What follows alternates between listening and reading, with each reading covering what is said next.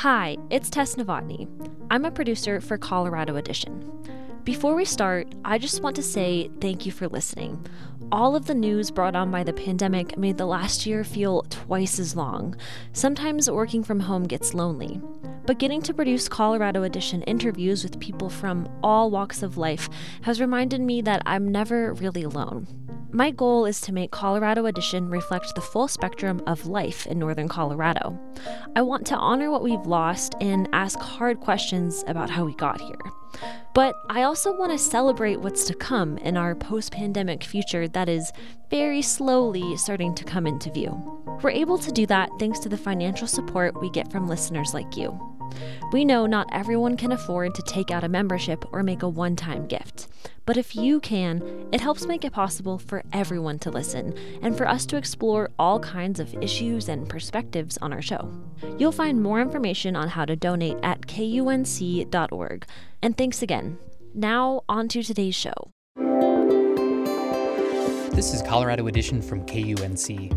On today's show, we'll get an update on President Biden's plan to withdraw troops from Afghanistan by September 11th. And we'll hear about a Denver nonprofit that connects roommates and communities across age gaps. Just think about how much richer our life is when we are surrounded by people who are different than us. Plus, we learn how efforts to reform police have stretched across the West. That and more, just ahead. You're listening to KUNC's Colorado Edition. I'm Henry Zimmerman. And I'm Erin O'Toole. After nearly 2 decades in Afghanistan, America's longest-running war is coming to an end. As President Joe Biden's stated withdrawal date of September 11th looms, humanitarian groups, some members of Congress, and others worry that when the troops are gone, the Afghans who helped them will face retribution. Now the Biden administration is facing renewed pressures to get all of the allies who face threats out of Afghanistan at a time when the State Department is swamped with applications. KUNC military reporter Michael DeYoanna has been following all of this for us. He's here with us now. Hey, Michael. Hey. Congressman Jason Crow, former Army Ranger, he is the Democrat who represents the 6th Congressional District here in Colorado. He's sort of leading this effort. What is the specific concern that he and others have for Afghans who helped Americans? Well, it's simply that Afghans who provided technical support to the U.S. or who worked with the military as interpreters, that kind of thing, may be killed by the Taliban when Americans leave. I joined a roundtable on Zoom this week hosted by Crow, where groups discuss the situation. I spoke with an Afghan ally there. His name is Mohammed Azim. He worked for U.S. Aid and the U.S. Embassy and came to the United States in 2014. Azim is in touch with his family in Afghanistan, and he says there's fear over what the Taliban will do once troops leave. The Taliban look very, very civilized, and they pledged that they would respect the human rights, the women's rights, and things like that. But as an Afghan, we don't trust Taliban. We know that in social media, they are saying, let the invaders leave the country, then we know what to do with the traitors. And we know that they are going to do it. Now, the context for this is the American drawdown, which Crow is watching very closely. He describes the drawdown this way. What you're going to see is an increase in combat forces for a very short period of time, because those who are there right now have to transition their responsibilities from security to actually doing the withdrawal, moving equipment, packing up the bases, shutting things down. Well, it sounds like the military is going to be pretty active there in Afghanistan. Yeah, and at a time of a very tenuous peace, under a deal with former President Trump, which the Taliban signed, troops were supposed to be out May 1st. Well, that's this weekend. And obviously, President Biden's withdrawal timeline of September 11th, as you said, misses the deadline. All of this adds uncertainty, but it's also one last opportunity for Afghans who worked for U.S. interests to get out. I asked Crow what will happen to those who don't. The answer is simple and brutal. They will be killed. Many of them will be killed. We know that because that's what's happened in the past. It's happened in Iraq, it's happened in Syria, and it's happened many times in Afghanistan. Now, Crow thinks America has a responsibility to help these Afghans. They knew they were taking risks in helping Americans, and that's why there's a program to bring them to the U.S. if as the State Department says they have experienced or are experiencing an ongoing serious threat as a consequence of their employment. Do you have numbers for how many Afghan interpreters and sort of other allies who face threats could be left behind? I don't have exact numbers, but Afghans who were employed a minimum of 2 years at any point since October 7th, 2001, when the U.S. became involved in Afghanistan, can apply for what's called a special immigrant visa. The State Department says 26,500 of those visas for Afghan principal applicants have been issued, but there are a lot of applicants trying to get in. That's according to Adam Bates, who is with the nonprofit International Refugee Assistance Project. So that current backlog is somewhere between 17,000 and 19,000 Afghans who've been sitting for years in this backlog. Bates says the applications have moved slowly, regardless of presidential administration, but that the Biden administration has at least signaled some commitment to ramping up the pace. But we haven't yet seen it on the ground. And again, with this kind of September backstop looming over this conversation, we don't just need the program to get back up to speed. We need it to kick into hyperdrive. By hyperdrive, he says the special immigrant visa program should be expanded to make way for any of those who haven't yet decided to leave, but are now reassessing that and may apply. And it all adds up to a situation that could overload the State Department's ability to respond. So Bates's organization says the Biden administration should be prepared for large-scale evacuations of at-risk Afghans, the kind not seen in a generation. One idea would be to airlift refugees to U.S. military bases, like one in Guam. Crow says that option should be on the table. We're looking at the Guam option, which has been used twice in the history of our country, after Vietnam, and then in the mid-90s with respect to the Kurds. Other ideas include ramping up diplomacy with other countries to increase protections for Afghans. So what's next? So Crow is heading up a working group in Congress that aims to engage the Biden administration. The group consists of 10 Democrats and 6 Republicans. They wrote a letter to Biden telling him his administration and Congress, quote, must move swiftly to prioritize and expedite life-saving measures for U.S. allies. And have they heard back yet from the Biden administration? Well, Crow told me that he has had a few conversations with high-ranking officials, including some in the military, but he is still waiting for word from the president. Michael DeYuana covers military issues for KUNC. You can find more of his reporting at our website, kunc.org. Michael, thanks for your reporting on this. You're welcome. Apple recently announced it will expand its workforce in Boulder to 700 jobs over the next few years. Local development officials are calling the expansion a big win, especially as Colorado continues to work itself free from the pandemic-induced economic downturn. Here with more on what this announcement means for the region's status as a high-tech hub is Chris Wood, editor and publisher of BizWest. Chris, thank you so much for joining us today. Thank you for having me, Erin. Let's start by putting the Boulder jobs into context. This is part of a larger nationwide investment that Apple is making. Apple put out a press release Monday morning announcing a major investment nationwide amounting to $430 billion that they will be investing around the country. That expansion will total 20,000 jobs over the next 5 years. And it will reach a lot of different communities around the U.S. For example, the company plans a new $1 billion campus in North Carolina's Research Triangle with 3,000 jobs. And they're expanding their presence in San Diego, taking employment there to 5,000. There are lots of other expansions that they're doing around the country, including in Boulder, where, as you noted, they are expanding to 700 jobs. Well, Apple isn't the only tech firm with a presence in the Boulder area.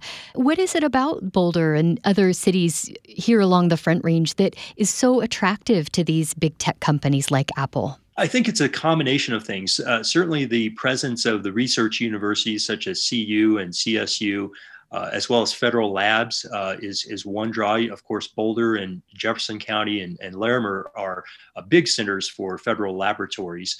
The software engineering talent is another draw. There are a lot of very skilled workers that are here. There, of course, is competition for those workers, but there is significant engineering talent along the Front Range. But I think also you can't discount the significant startup activity that we see here, particularly in the Boulder area and now increasingly in Metro Denver and along the Front Range as a whole. Many of these big tech companies made their first foray into the Boulder area through acquisition of existing companies. And that was the case with Google. It acquired a local startup called SketchUp back in 2006, sort of a 3D modeling software. Twitter acquired a local company called Ganip in 2014. It's basically a social media analytics company.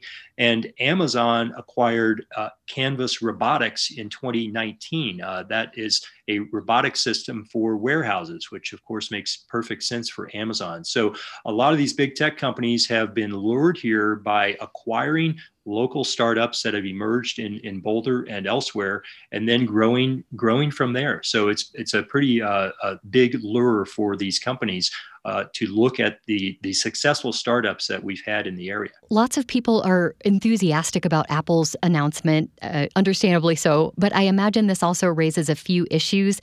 Notably, we know the Boulder area is already pretty crowded with lots of traffic. Can you talk about some of the downsides to this growth and what local leaders might be thinking about to help mitigate some of the impacts? Any announcement of a big jobs increase in Boulder can prove controversial. You know, most communities would embrace big job announcements, and that is true in Boulder to an extent. But there is a circle within Boulder that doesn't like to hear these announcements, and the reason is, as you cited, crowding and traffic, housing prices being another. Pre-pandemic, Boulder had at least 50,000 inbound commuters each day, and I had even heard that it might be as high as 70,000 inbound commuters each day. So that obviously brings traffic issues, and it has led to a discussion in Boulder that you don't really hear in a lot of other cities. It's called the jobs housing imbalance. So some believe that Boulder simply has too many jobs and not enough housing stock. And that has certainly driven up the cost of housing in as you know, a very heated housing market today. When you look at Boulder, its median sales price hit a record $1.55 million in March. And that only feeds the debate of this jobs housing imbalance. Boulder over the years has implemented measures to try to address some of those issues. They have affordable housing linkage fees for new projects that come in. They have to pay into an affordable housing program. And the city has flirted over the years with a head tax on employees, but that has been obviously very controversial with the business community, and it hasn't happened so far. But this discussion of the jobs housing imbalance will continue in Boulder without a doubt. Chris Wood is editor and publisher at BizWest. Thank you so much for talking with us. Thank you, Aaron. You're listening to Colorado Edition from KUNC. Black people in America continue to be killed at the hands of police, even after the conviction of an ex-police officer for the murder of George Floyd. This has brought police reform efforts into sharper focus. KUNC's Robin Vincent reports on how a reckoning with racism and police brutality has stretched beyond Colorado and reverberated through the region. New Mexico resident Elaine Maestas says if you were in need, her sister Alicia Lucero was there. Even if it was like the last of her money, the last $20, didn't matter if you were a friend, a family member, or somebody that she just met, she would help you out. The sisters were close. Lucero was a loving aunt to Maestas' children and a caregiver for her father when he became ill. But after she got in a car accident, we really noticed a drastic change, that she was starting to not really be herself. Doctors found Lucero had a brain tumor. She underwent surgery and was receiving treatments. But that's when she began having panic attacks, seizures, and acting erratically. One night, Lucero's cousin called the cops after Lucero hit her uncle in the head. Police responded and escalated the situation. I remember my uncle calling me and he said, Elaine, like, I need you to sit down. And I knew right when he said that, like, something was wrong with Alicia. On July 22nd, 2019, Bernalillo County Sheriff's deputies shot Alicia Lucero 21 times. The police report paints a picture of chaos. Lucero, at 4 feet 11 inches, reportedly emerged from her trailer carrying a knife after officers repeatedly commanded her to come out. The report says police tased Lucero, but she kept going. Lucero's cousin, meanwhile, says he never saw the knife. My sister's death was completely preventable. And the sad thing is that her life was taken by the men that were called to help her. People in the Mountain West are killed by police at a rate more than 1.5 times the national average, with New Mexico at the top of the list. That's something Maestas points to often in her advocacy. She's become a vocal police reform proponent. But, she says, police in the state have been resistant to change. Here's New Mexico Police Union leader Sergeant Jose Carrasco pushing back against reforms introduced in the most recent legislative session. If these bills pass the way you guys have them, there will be no law enforcement left. Among Carrasco's concerns was the New Mexico Civil Rights Act. It did pass.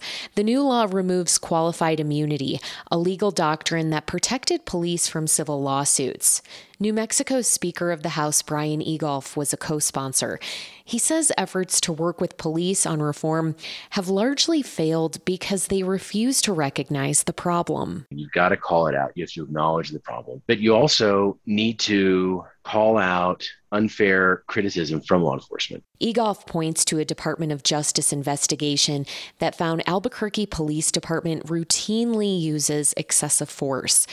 But DOJ says at least one recommendation has, quote, fallen on deaf ears. Over in Nevada, State Senator Dallas Harris took a page from Colorado's reform playbook to write several measures. The Black lawmaker points to policing's racist past to help explain its problematic present. Police units in the United States were born of slave patrols. No more than 60 or so years ago, it was a police officer's job to pull me off of a lunch counter. After George Floyd's murder, Nevada legislators banned chokeholds and required officers to intervene when another cop is using excessive force. Now Harris is sponsoring bills that include measures like data collection and qualified immunity, to name a few. She says Nevada's historic protests last year signal that the citizens of Nevada are with me. Across the region, activists have precipitated cultural shifts, and they say the battle has just begun.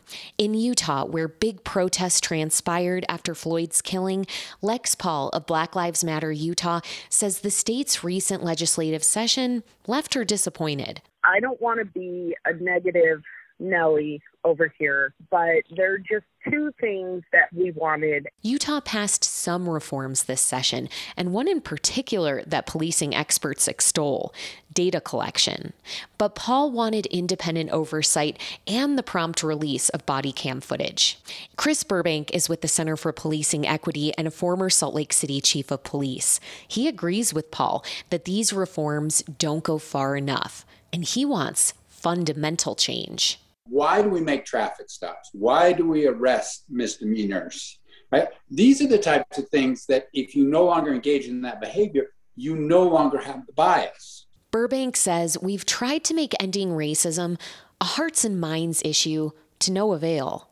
So instead, he says we need to limit the activities police respond to, like Alicia Lucero's mental health crisis. The criminal justice system has never solved the problem of drug or alcohol addiction or mental health or homelessness. But Burbank points out those problems still tend to occupy the bulk of police attention all across the nation. For the Mountain West News Bureau, I'm Robin Vincent.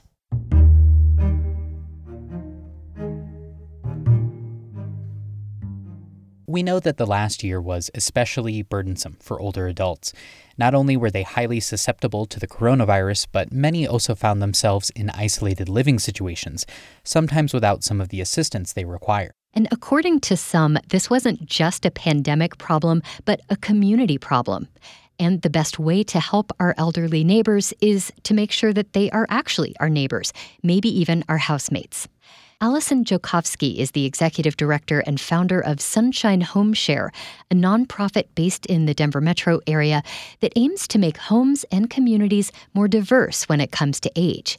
And she joins us now. Allison, welcome to Colorado Edition. Oh, thanks. Thanks for having me. So what exactly is home sharing for people who are not familiar with this, and what does it look like at Sunshine Home Share? Home sharing is really just that simple idea that you have space in your home and you rent a room. For Sunshine Home Share, which is a supported home sharing model, it really then sort of takes it to the next level, where we're adding screening and background checks and a social work intake to make that process safe and thoughtful in order to really get to that goodness of fit match. Who comes to you primarily seeking to share their home, and then who comes looking to move into a home? I would say it just runs the gambit. When you think about the people looking for housing, affordable housing right now, we have millennials who are young professionals that maybe could live with 4 people their own age, but instead they say, I could give back and I can save money. And then we also get a lot of people who are older adults themselves, and they are on wait lists for senior buildings that are low income. I don't know how many times a day we get that call that like, my landlord just keeps doubling my rent and it's more than my Social Security and I don't know what to do. Then on the home provider side, I would say it's just as wide. You have the younger homeowner who maybe is working or newly retired, and all of a sudden they've had that income drop and they're like, I can't pay my property taxes. And then about a third of our home providers are actually over 90. That's where you get the person saying, you know, my mom's doing great. She might be frail or have a walker, but she's doing good. But it would be really great to have someone who wants to make dinner a couple nights a week and would want to watch a ball game. So then that's kind of putting all those pieces in place to really be able to help them age in place. Now, how do you match homeowners and home seekers together? What's that process? It's slow going. One of the things about home sharing is it's not emergency housing or that I have to be out tomorrow. We get an application into our office, and then the person either comes into our office and we do a full social work assessment. And we're really talking about likes and dislikes and how do you feel about marijuana and pets and guests and values and what's important to you and really getting to know them. After that, we're kind of looking at both sides and we're saying, who wants to live in this part of town and can pay this much money and is willing to help with these things? And then we call them and we say, would you like to meet Mary? Would you like to meet Joe? And so then what happens is the staff go out and we do what's called a match meeting. And we are actually there with them when they meet because everything that we do is from that lens of safety. We are pulling background checks, we're checking references, right? We're doing all of those things. After that, we say, bring in family, bring in someone who knows you, right? Let them meet this person. And they will call us and say, we're ready to do the trial match. And the trial is actually a 2-week where they give it a go. And then we go out every quarter and we make sure everything's still going okay. And sometimes it's like, you know, needing to make sure that that service exchange and that rent is still feeling equitable so that the match still feels balanced. How did the pandemic impact Sunshine Home Share? I'm wondering how it impacted both the need for homes as a lot of people, lost jobs and were facing eviction, but also probably made it harder for people to move into new places. The amount of support that our existing matches needed doubled, from having extra funds to pay rent to the home provider because the home seeker lost their job, to now I can't grocery shop and I can't go out. And so the other person needing to step in. And so what does that look like? It just took a lot of care management on our end to help our matches stay matched. But the one thing that I think really hit home on the community level is loneliness and isolation is an even bigger problem than I think we ever realized. We knew that it was a problem, but this just made it blow up. Which brings me to something else I want to get to, which is that, home sharing doesn't just impact the makeup of a home itself. It can also impact the dynamics of an entire community. Is it part of Sunshine Homeshare's goals to make communities more diverse when it comes to age? And if so, why do you believe it's important to have age-diverse neighborhoods? Just think about how much richer our life is when we are surrounded by people who are different than us. And different is not just race and it's not just income, but it's age. And we are such an age segregated society. And a lot of our homeowners, they are low income, they are minorities, they are older, they've lived in their neighborhood for 40 years. So they bring the history of the neighborhood, they raise their families in that neighborhood. And the neighborhood is being gentrified around them. If we really did a good job, right? We checked on our older neighbor, we shoveled their walk, we asked them if they needed anything from the grocery store. You may not even necessarily need our program, but we just don't do that. I just think our life is so much richer when we bring in those people who are different. And different means age. Allison Joukowsky is the executive director and founder of Sunshine Home Share, Colorado.